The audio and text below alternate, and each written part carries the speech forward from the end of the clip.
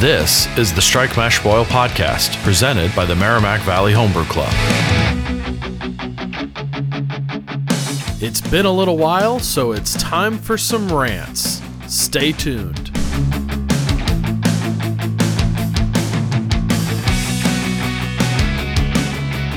Welcome back to Strike Mash Boil. I'm Marco, president of Merrimack Valley Homebrew Club, and as always, I'm joined by my co-host Phil. But we've got two special guests with us today. We have the competition coordinator of Merrimack Valley Homebrew Club, TJ. You guys have heard him on the podcast before, and you guys have heard our special guest, Aaron, many times mentioned on this podcast as the guy that doesn't brew but now brews, but barely brews and now brews. But so these two guys are joining us today. We're excited to have you guys. Welcome to the podcast.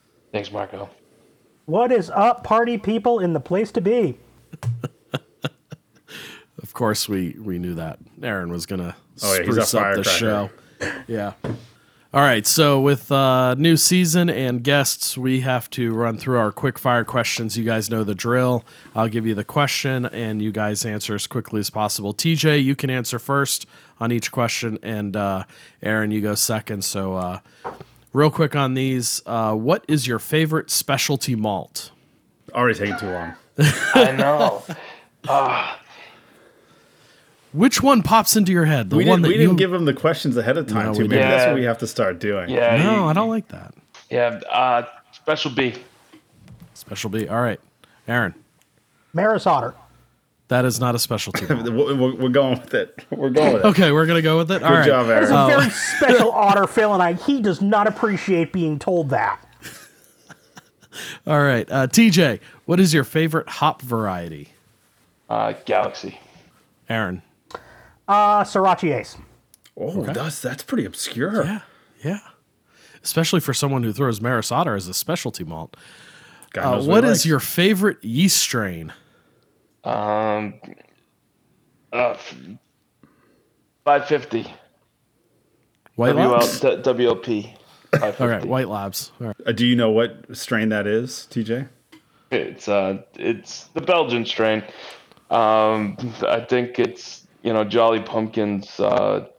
It's their base before they functified their beers. And ever since I found that out, that's my go-to when I'm doing a lot. Okay. Aaron, favorite yeast strain? Belle Saison. Okay. Good.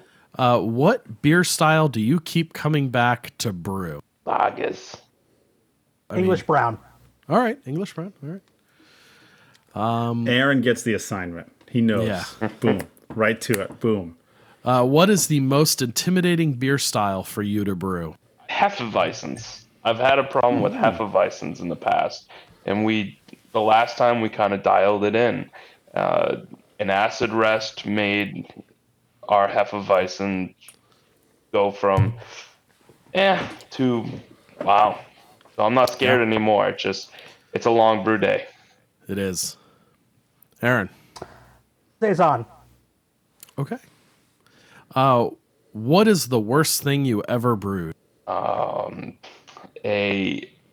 double IPA that my delivery person left on the front porch, and I didn't know, and I picked it up, and we used it, and the yeast did something nasty, and it basically was like burnt rubber. Abomination. So not pineapple abortion. Like, how is that not the worst beer? For our listeners, what was pineapple abortion?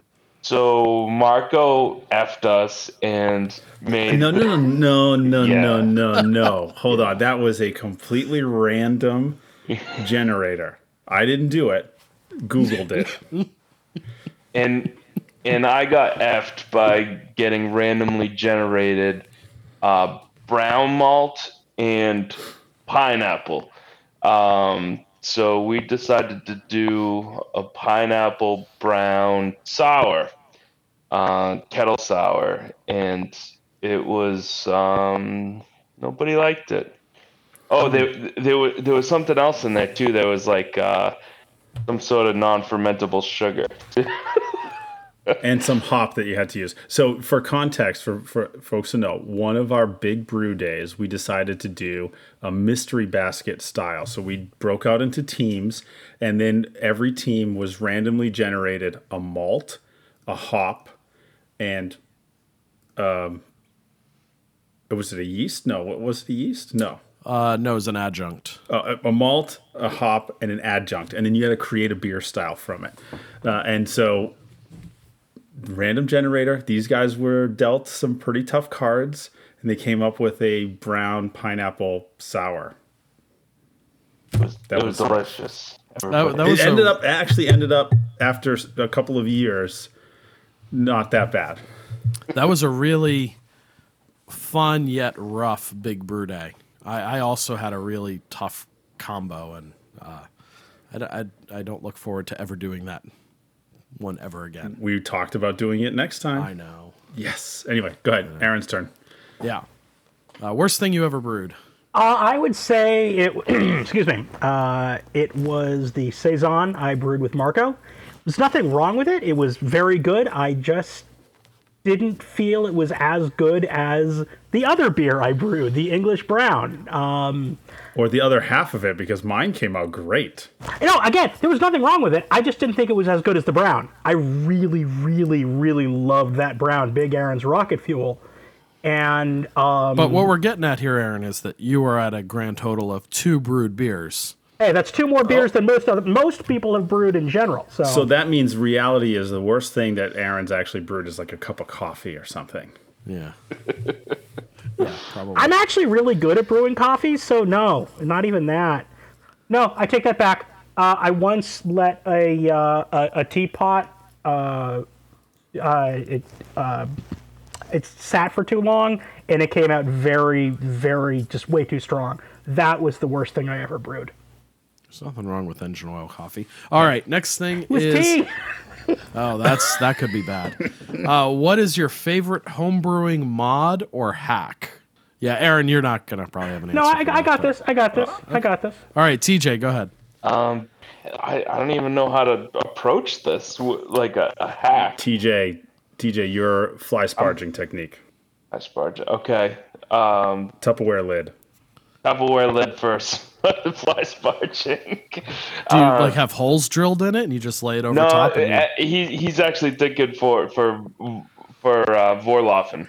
No. Okay. Well, I mean, we do it for sparging. Well, we I do- do it for sparging. I stole it for sparging. You do it for sparging too. so do you like lay the lid down on the top of the grain bed and then just drip the water on top of that? That way it doesn't channel. Yeah. Okay. Yeah. Yeah. All right. Sorry. TJ taught me that. I stole it. I think it's a beautiful idea. Yeah, it's a great hack. It works great. Yeah. All right, Aaron, what do you got?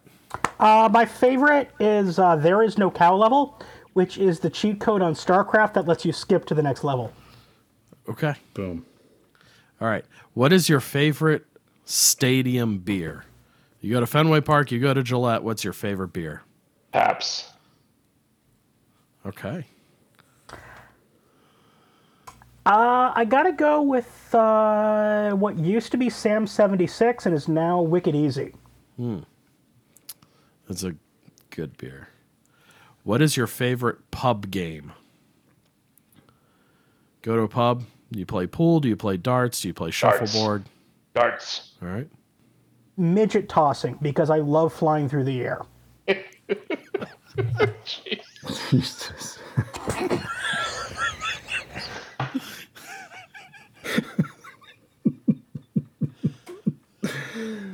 Okay.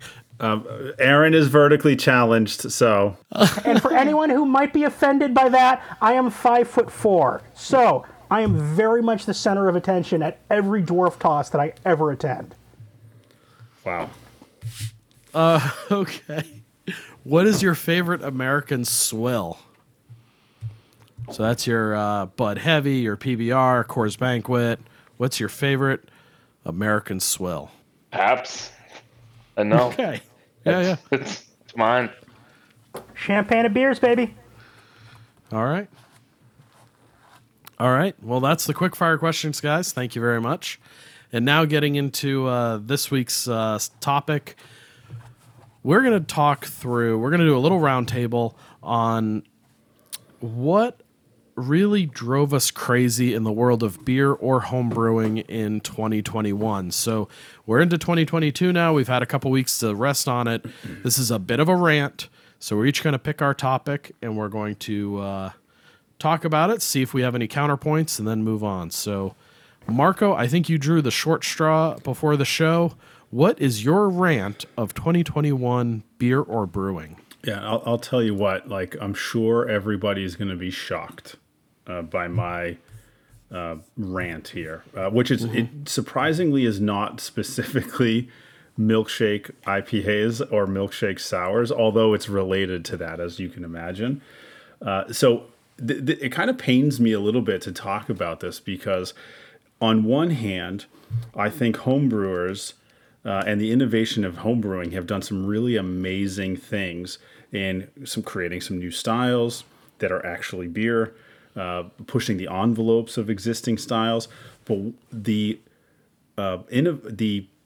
interpretation of brewing beer over 2021 has created stuff that just isn't beer anymore. And we've lost touch what I think are some of the pure golden styles that made beer amazing.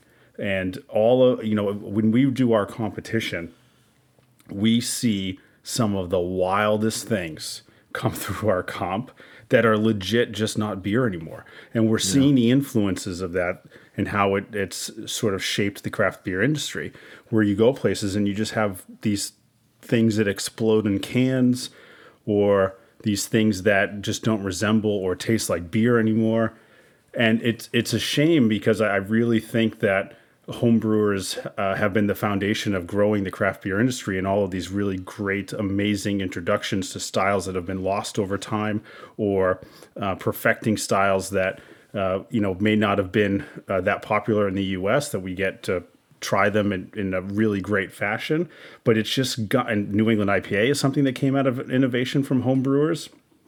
But honestly, it's just pushed the envelope to a point. I know I sound like an old beer guy right now, but it's pushed the envelope to such a point that beer just isn't recognizable to me anymore.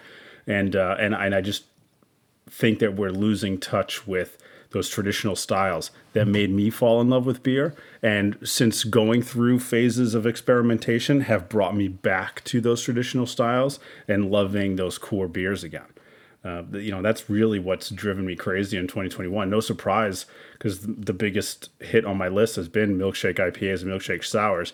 And that stuff has literally come from these new breweries that are started by homebrewers that were just dumping tons of lactose and fruit and hiding any discernible taste of beer in their beers. Yeah, I gotta agree with you a little bit there, that just not even just in the competition, but you go out into craft beer stores now, and they're just rows and rows and rows of these beers that the ingredient lists for what should be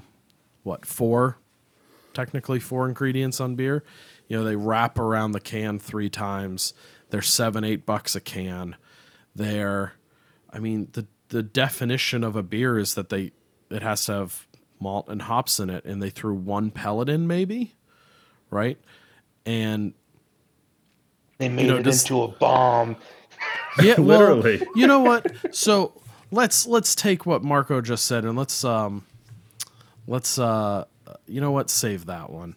We'll come back to that. When I got into home brewing, it was because I wanted to brew, in a lot of cases, beers that you couldn't get back in 2010, 2011. So there were these ideas of these, putting peanut butter in beers, or putting chocolate or cocoa nibs in beers, or vanilla beans. And there were only a couple breweries that were really around. This was even say the most experimental brewery in the early 2010s was Night Shift to us.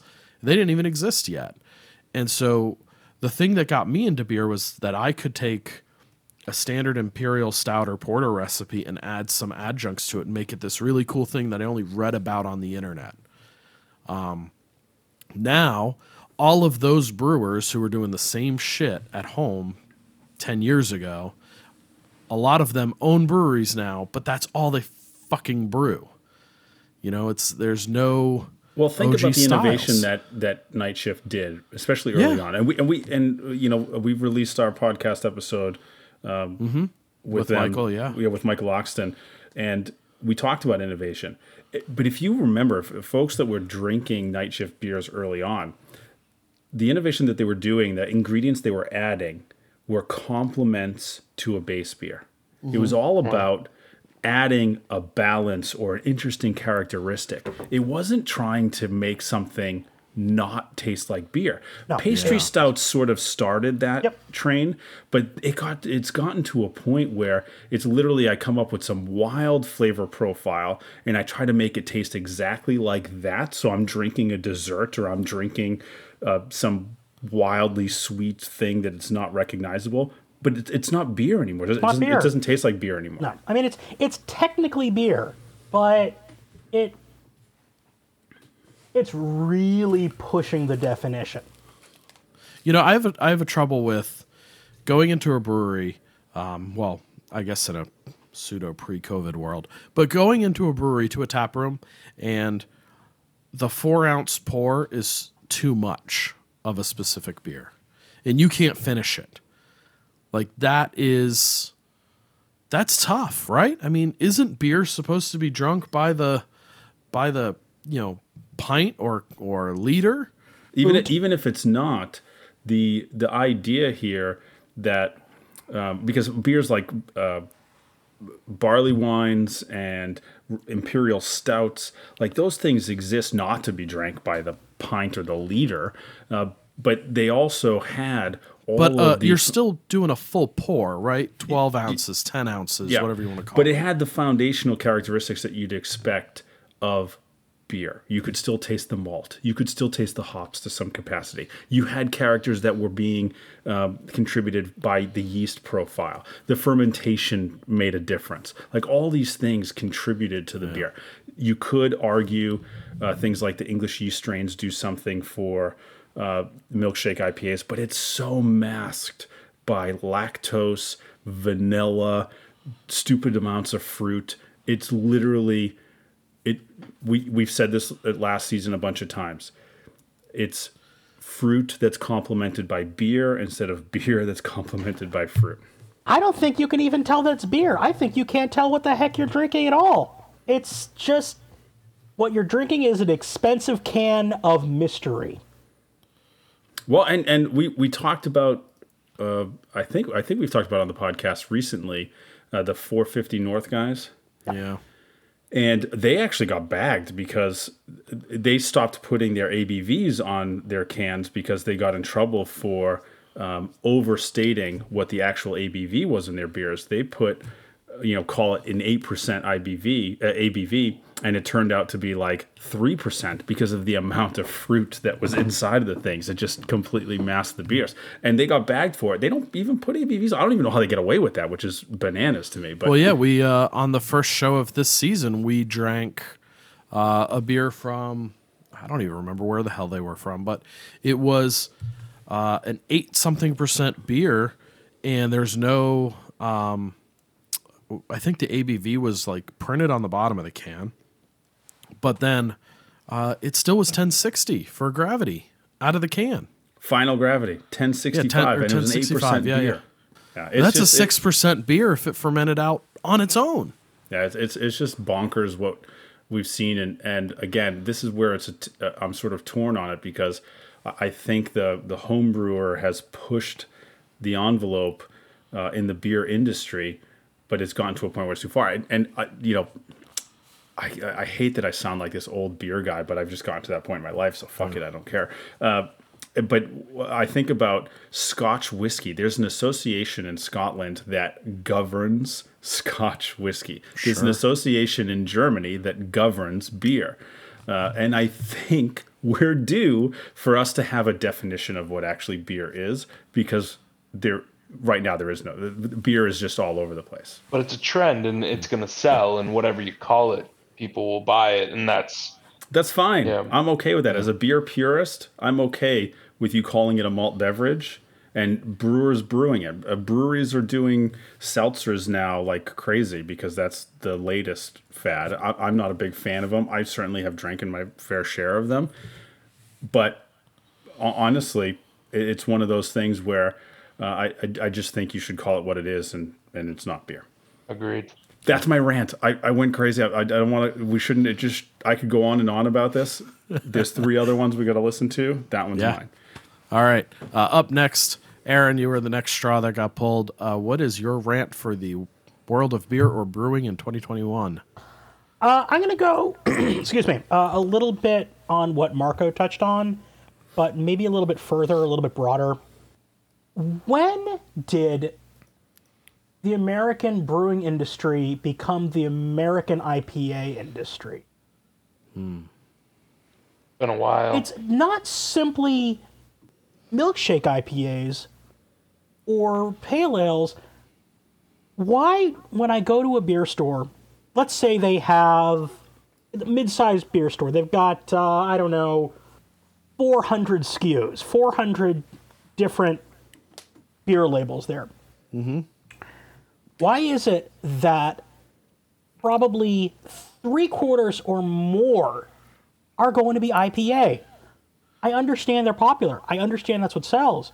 But I think it's gotten to the point where people are so used to seeing and buying IPA that they don't even realize there are so many other great styles out there. So, Aaron, I it's funny because, even though I'm coming off the rant that I just had, I actually don't think it's that bad. Depends which I don't store. think it's that big of an. Well, I don't think it. Well, no. I think that IPAs certainly dominate across the United States, and for however many years, the American Light Adjunct Lager was the dominating beer, and now conceivably the most popular beer out there is an IPA. But I think it's sort of turned into our national beer style. Like if you go to Germany, there's a handful of beers that Germans drink. They're not going through the spectrum of beers in Germany because it's just. But it's also regional in Germany, right? Yeah. Well, and it right? sort of is here too, right? Like, bit, well, sure. at least it's changed a little bit over the years, but over the last, call it 10 years, there was this divide, right? The Northeast had Heady Topper and people went bananas for that. And that sort of created the movement of the New England IPA. But then you had, for the longest time, the traditional IPA purists on the western part of the United States that said Russian our River IPAs folks. have to be super clear and really bitter, and it was like this divide. But it was still IPAs, right? The spectrum of IPAs is pretty broad at this point. But I think that's turned into sort of the national beer style in the U.S., which is the IPA. But IPA isn't even an American beer. It's English. Hell, it's Indian if you really want to get into it. But, No, it's English. Well, I guess there's really for the no Raj, beer. but it's There's no beer that's truly American. Even adjunct lagers are an interpretation. wrong. Smoothie beer is a truly American style. Derived That is our national beer. derived from inspiration from other real beers. Yeah. All right.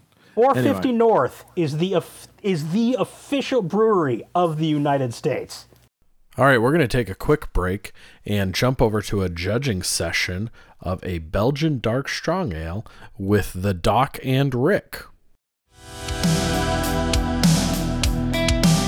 If you like what you've been hearing on our show, hit that subscribe or follow button on your podcast service. And if you have any ideas or feedback for us, leave us a review or shoot us a DM on Instagram at StrikeMashBoil. Or join the conversation in our Facebook group, facebook.com/groups/MVHBC.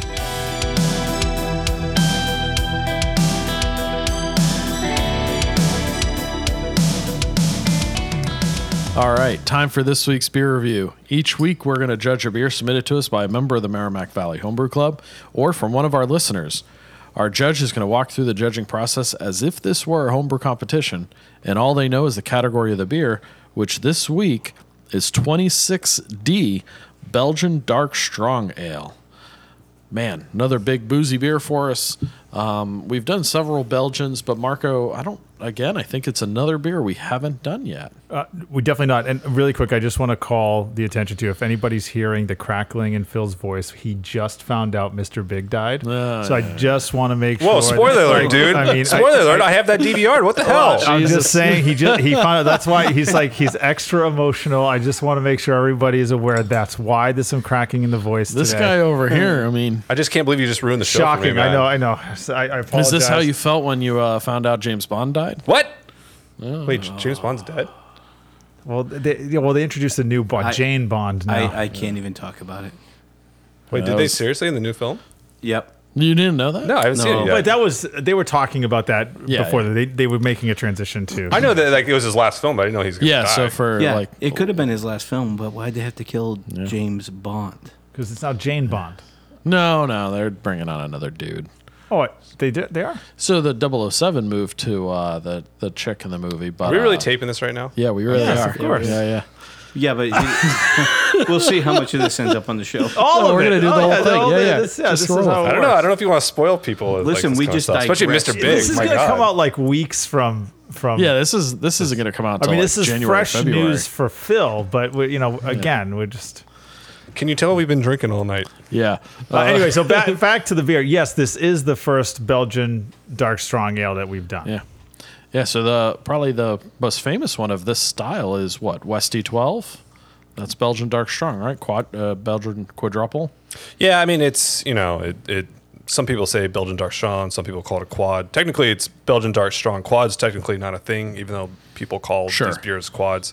But yeah, so this beer, with the Rochefort 12, Chimay, Red, I've got the other ones as well. But yeah, there's St. Bernardus 12, I think. Yes. Which is supposed to be the exact same thing as Westy 12. It's supposed to be the same recipe, Yeah. but we're not going to get into that. So anyway, the style itself, so this is like the big daddy as far as Belgian beers go. This is the one that's dark and boozy and has those really dark fruit flavors, especially kind of raisin, prunes, dates, stuff like that. So the beer in front of us that we have, it's actually a kind of a light amber. No, not light amber, like a brown. I would just say like kind of a, I don't know, what do you call it? Dark brown. It's not super dark though. It's pretty light, I think, probably for the style. Looks more like a Dubel than sort of a Belgian dark strong, but Clarity is spectacular. yeah. And I have to say, when we pour this into the glass, it had a big head on it. I mean, obviously it's very well carbonated, which again you want for these styles. It's sort of maybe a contradiction in your mind.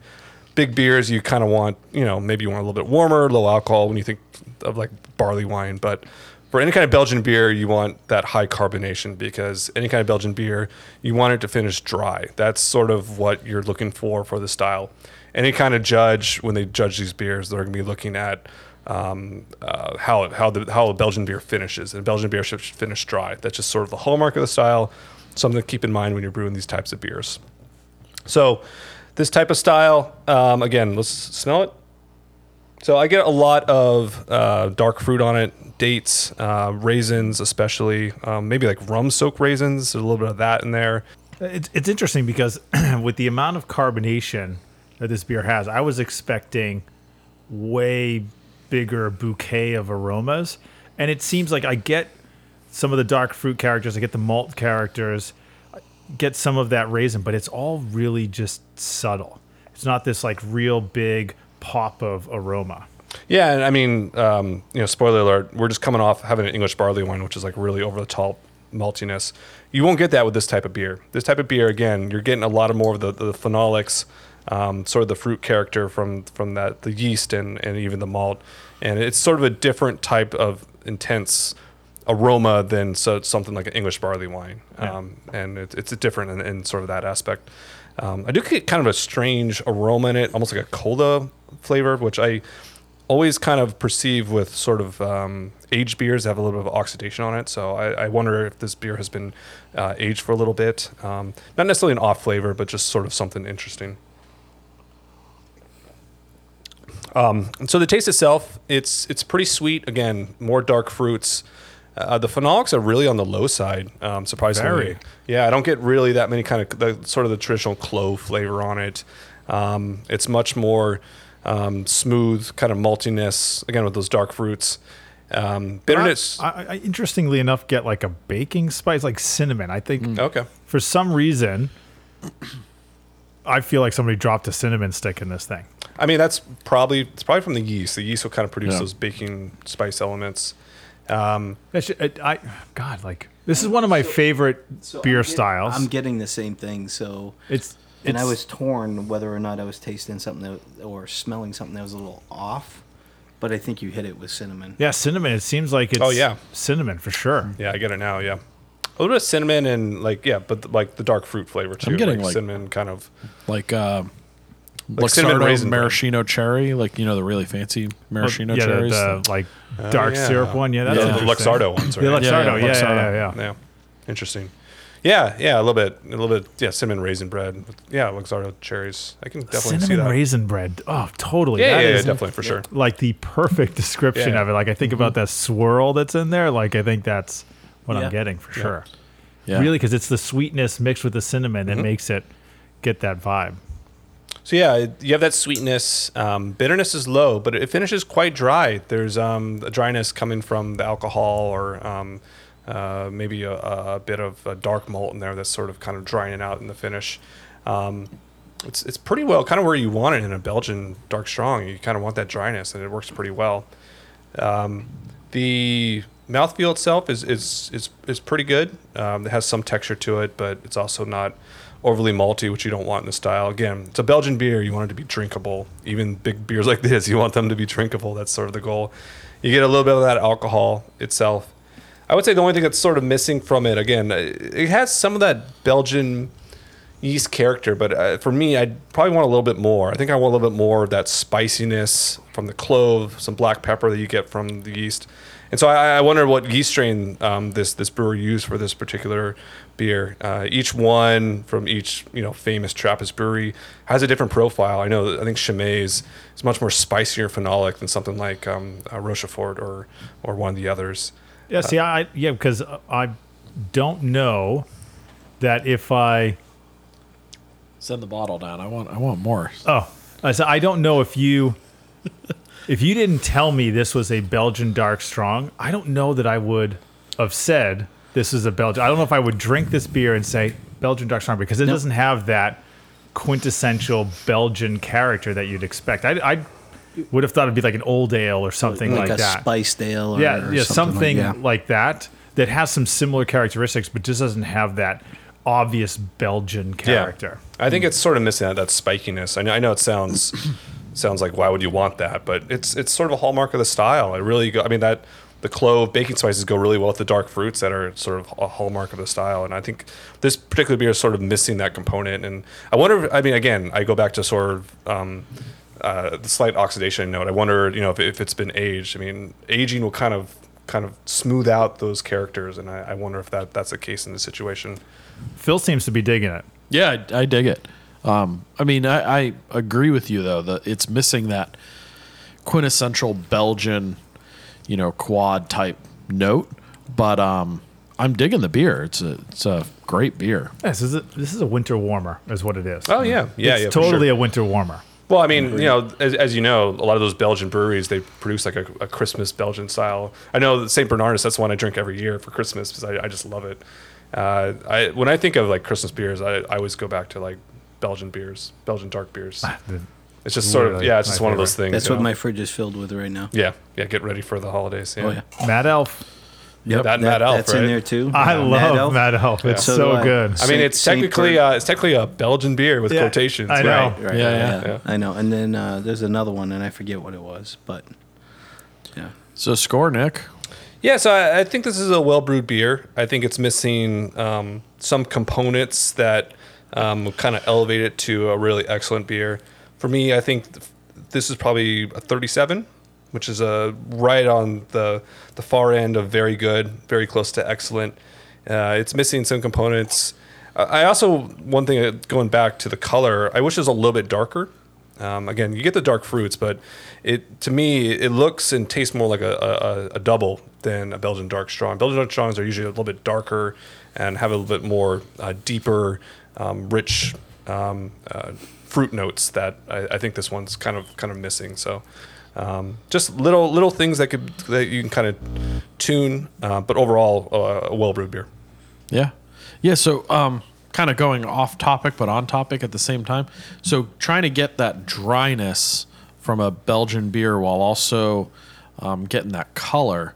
A lot of that comes from using like the sugars, right? The sugars, beet sugar syrup, or the amber sugar crystals, the Belgian sugar. There's a couple ways to do it. You can do it through malt, for sure. Okay. That's how they used to do it in old school. Nowadays, we have so many tools, for us home brewers. I would recommend using the syrups. There's I forget what company is it? Candy Syrup? Oh, Candy? yeah. They're the ones that produce like like the a really good ones. 60, 90, 180 or something like that. Yeah. So this one I would want maybe a little bit more 180. Yeah. To kind of get that darker color, it's that deeper, rich flavor from the sugar. I think there's probably enough because I think it finishes pretty dry. It does finish really dry. Yeah, which so is I don't really nice. not sure sugar is real the issue, but maybe switch out some of the other candy syrup that he used for darker, or maybe put in some more some Belgian special B malt, or something with really rich dark crystal malt, something like that would kind of add some character to it. And for those thinking about it, when you're the reason why you're using those the candied sugar, whether it's a syrup, is because it's a simple sugar, and that's what the yeast is going to eat first, and that's what is going to give you that alcohol, but totally dry out the beer at the same time. Exactly. Not a lot of residual proteins that are going to keep that body. It's going to let it dry out. And you need to have that in this type of style. Absolutely. So if you don't have it, it's not going to dry out. And it's not going to be a Belgian beer. So Because you're looking for a gravity that's going to finish 1004, 1002, something like that. a little higher probably for this one, but most but Belgian, you know what I mean. Most Belgian beers Yeah. are going to be they're going to be pretty low. Yep. Yeah, I just brewed one of these a couple weeks ago, our Belgian Dark Strong Ale, and I think I used 5 pounds of the syrup, but I used a blend of the different strengths or the darknesses, because you don't want to just go all in on the 180. You'll end up with just a black beer. Yeah, I did the same thing with my award-winning Belgian Dark Strong. That's one. Jesus. That's It's a humble brag. It's one of those medals he was talking about earlier, Rick. Yep. Well, maybe next year mine will be the award-winning. No, it won't. Alrighty. Thanks, Nick. Thank you. You've heard us talk about them on our podcast. Our local homebrew store is offering the listeners of Strike Mash Boil an awesome deal on their first order online or in person. Beer Wine Hobby at 87 Andover Street in Danvers, Massachusetts is our go-to homebrew store. They have everything you need to brew a batch of beer, wine, or cider. They have more than 100 fresh grains, all the classic and New World hop varieties in a variety of sizes, and yeast from White Labs, Y Yeast, Imperial, and Omega. So for listeners of Strike Mash Boil, use promo code MVPOD to get 10% off your first order. Go to beer-wine.com to get started. That's MVPOD. We got to have 450 on to defend themselves someday. Seriously. Anyway. I certainly, in this point in my drinking stage of my life, appreciate having variety of beer. I've being a home brewer, have indulged in all these different styles and have pulled these preferences of beers over time. That when I like to go, I like variety. I tend to lean a little bit more away from IPAs because I have IPA fatigue, but I get that that's just literally what the world is what the United States is consuming at this point. I mean, I've been drinking better beer for, let's call it, a little over 10 years now. And even then, IPA was dominant. I was living in Florida, and I remember the day I can actually, I if I really put my mind to it, I could probably come up with a date that it happened, but I know the day that my beer drinking life changed. Up until that point, I was a hophead. Stupid hoppy IPA was the shit.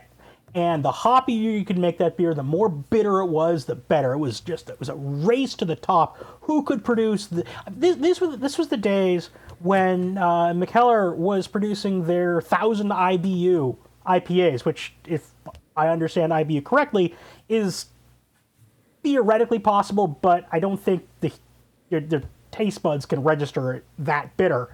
But Correct. it was apparently, there was 1,000 IBUs.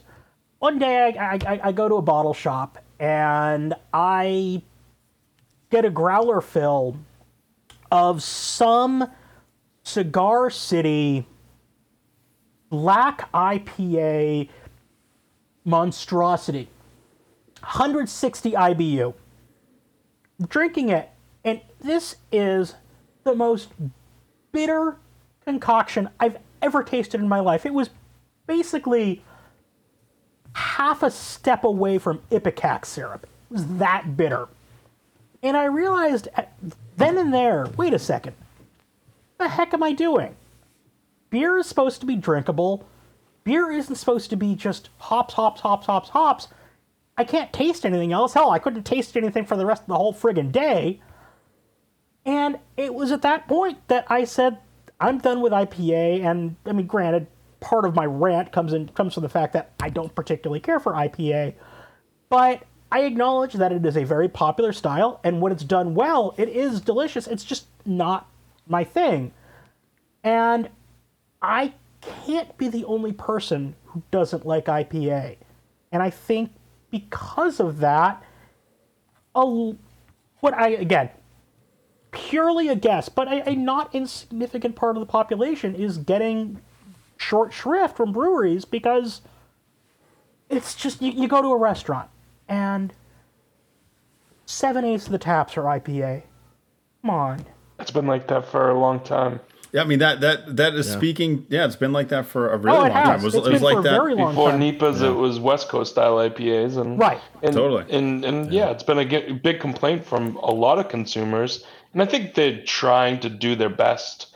A lot of places try to get, a dark beer, a hoppy beer, a light beer, etc. But you're right. The majority are IPAs now. I think we should do.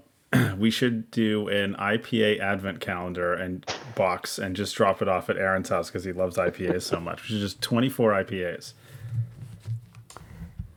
So yeah. I think the okay. moral of the story: Aaron does not like IPAs. I think we've got that. You know what? I've already had my my tombstone carved, and that is my epitaph. Aaron Levy, he did not like IPA. Cheers. Cheers to that. Cheers to that. Yeah. All right, TJ, what ground your gears in 2021? I'm going to take a different twist on this and just give you a personal grind of gears due to the fact that I was and still am the competition coordinator for the club. In 2020, we had to make the hard decision to cancel the competition. And my rant is about the stress of planning the competition in 2021, because when Marco, the first time we had a meeting during the beginning of the pandemic, said this pandemic was going to last 2 years, I thought he was absolutely crazy. And it has lingered on, and there was a lot of stress in the planning of it. Not really, it was more in the planning of the disaster that would happen if nobody showed up. And it was a lot of nights not sleeping, wondering if we're doing the right thing, if we were going to have the event and then have the next super spreader on the news. Homebrew competition, judges all, are in ICU, etc. And then the stress of, what else do we need? We need hand sanitizer every station. That was something we forgot that we had to go get it last minute, but we got it on the punch list, and we got it. And then there was the hall called us and confirmed the wrong date. And then we had to fight with them to get the date corrected, which was already booked for that date.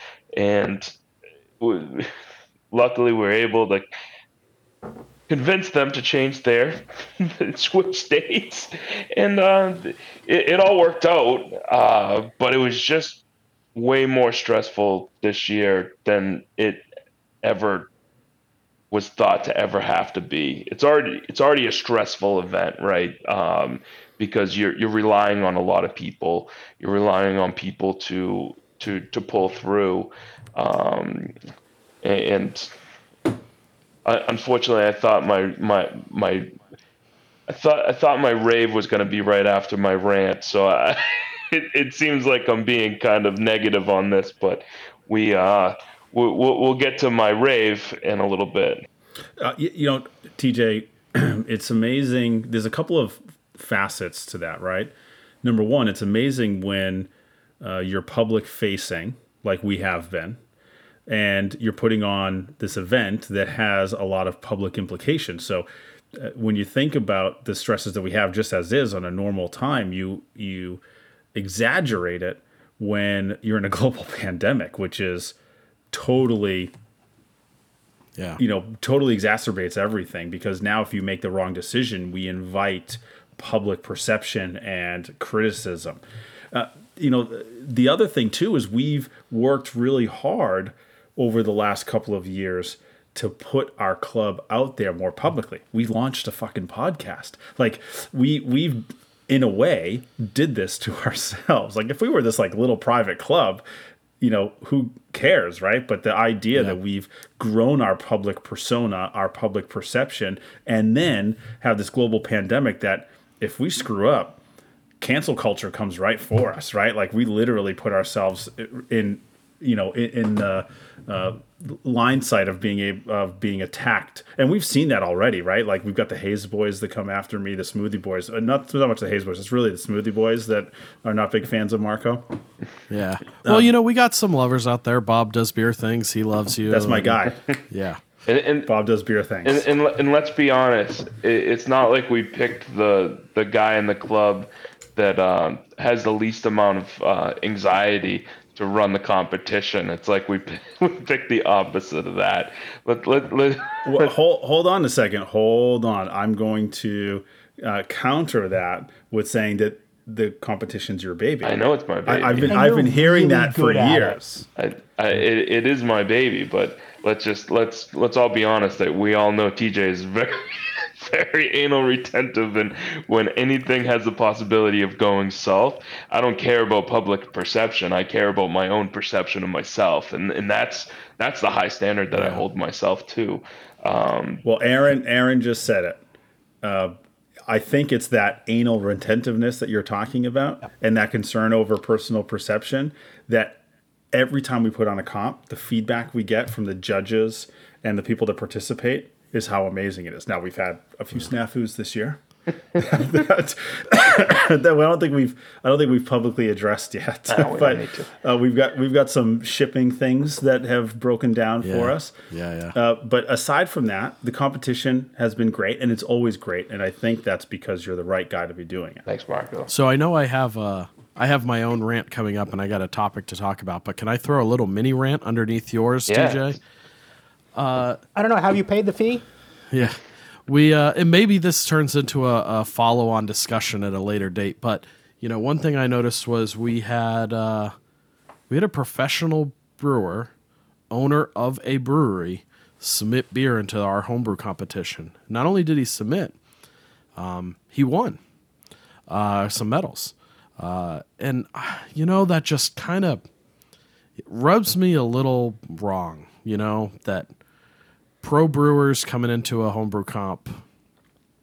Phil and I have talked a little bit about this on the side. See, this is I think I heard a little bit of over talk about this, but this is really the first I didn't realize he won. But TJ, put that on me. Technically, no. Technically, if you read the rules of a BJCP sanctioned event, it does allow for a professional brewer to enter a competition. Absolutely. Provided they are brewing on a homebrew system at home. Now so this is like Phil and I sort of went through this a little bit already. This is where you draw the line, how do you define a pro brewer versus not a pro Yeah, that's brewer, my access to question. information. Like there's a whole slew of things because we've got some guys, and I don't want to get too far into this, but we've got some guys in our club that technically work at breweries, that technically brew on professional brew systems, albeit not every single day, occasionally.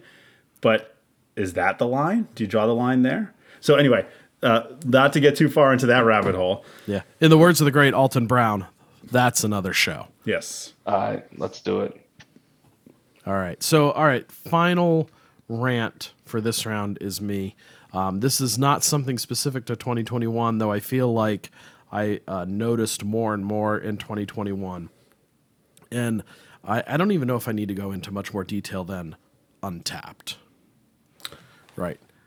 So Untappd, You're going to shit on Untappd? I am going to shit on Untappd. I literally just started using Untappd for the first time in years. It's been 4 years since I used it. I'm starting to use it again. Phil's catching me off guard. Phil's catching All me right, off so guard. let me Let's take go, a step Phil. back.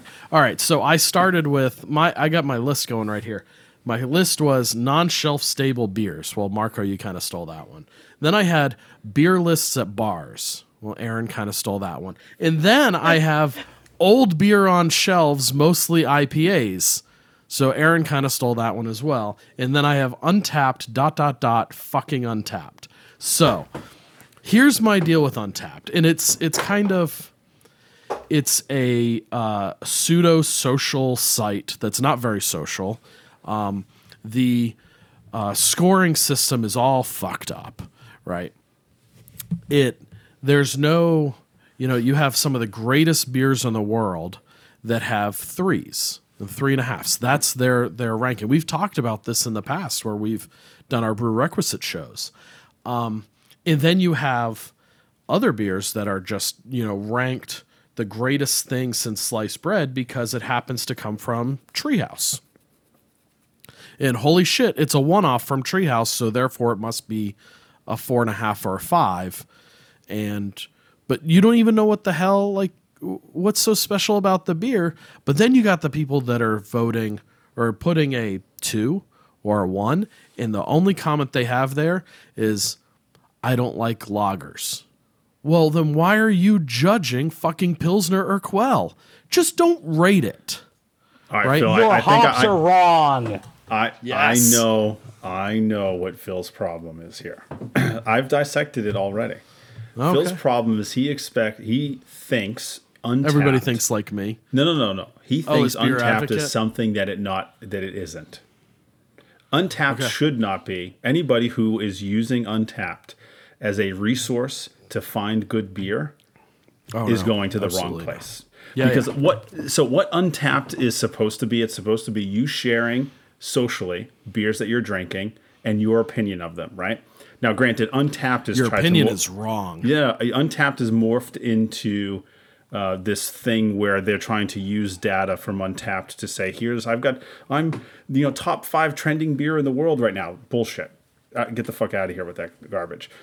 The point of Untappd and you ranking it is for when you're drinking beers again, you're able to see how you've ranked a style of beer or a particular brand of beer. That's the what only it's way I intended use for. it. For. That is how you're supposed to use Untappd. It's basically as much as I hate the tickers, it's a ticker it's for your own ticking.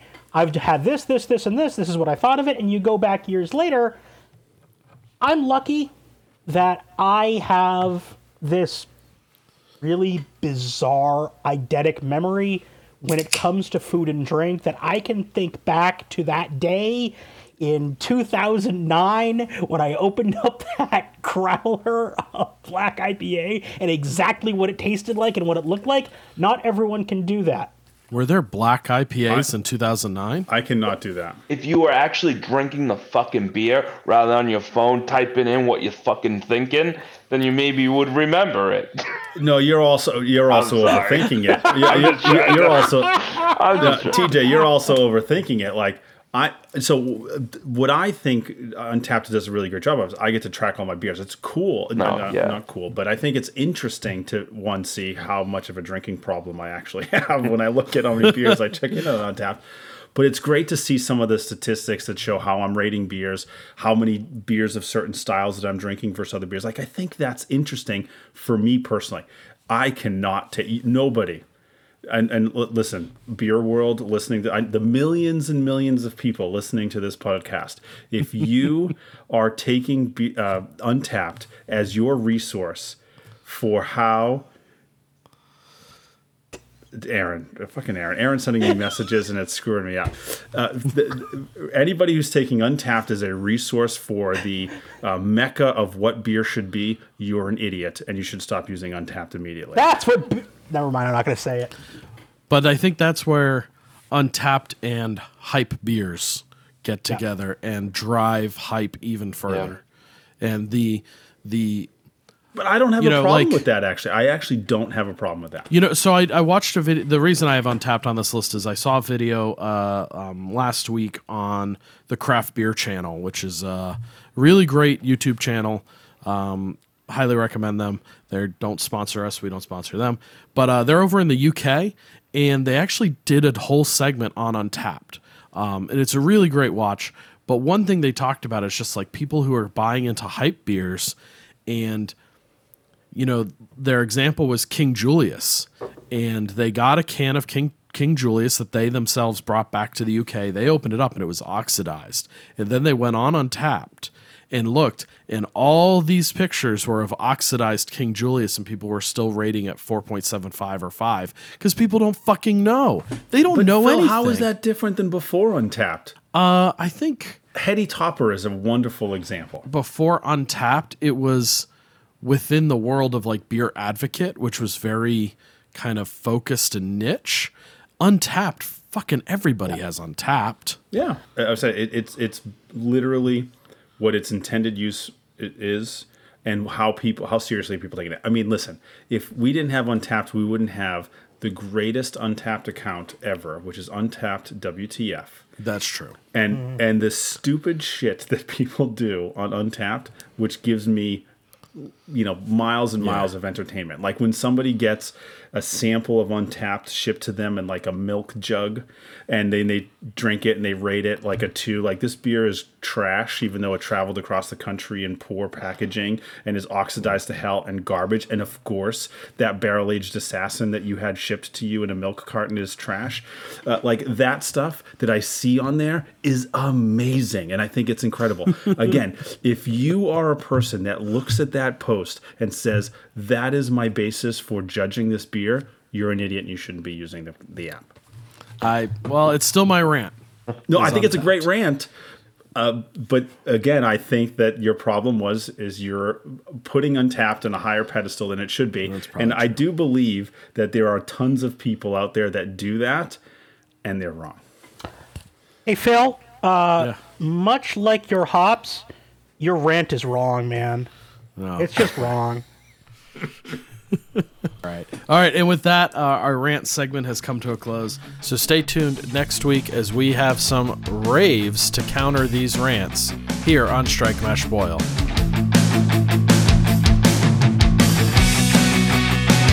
The Strike Mash Boil podcast is produced by the Merrimack Valley Homebrew Club, an American Homebrewers Association sanctioned club. Follow us on Instagram at MVHBC. Join the conversation in our Facebook group, facebook.com/groups/MVHBC, and check out our website at mvhbc.com.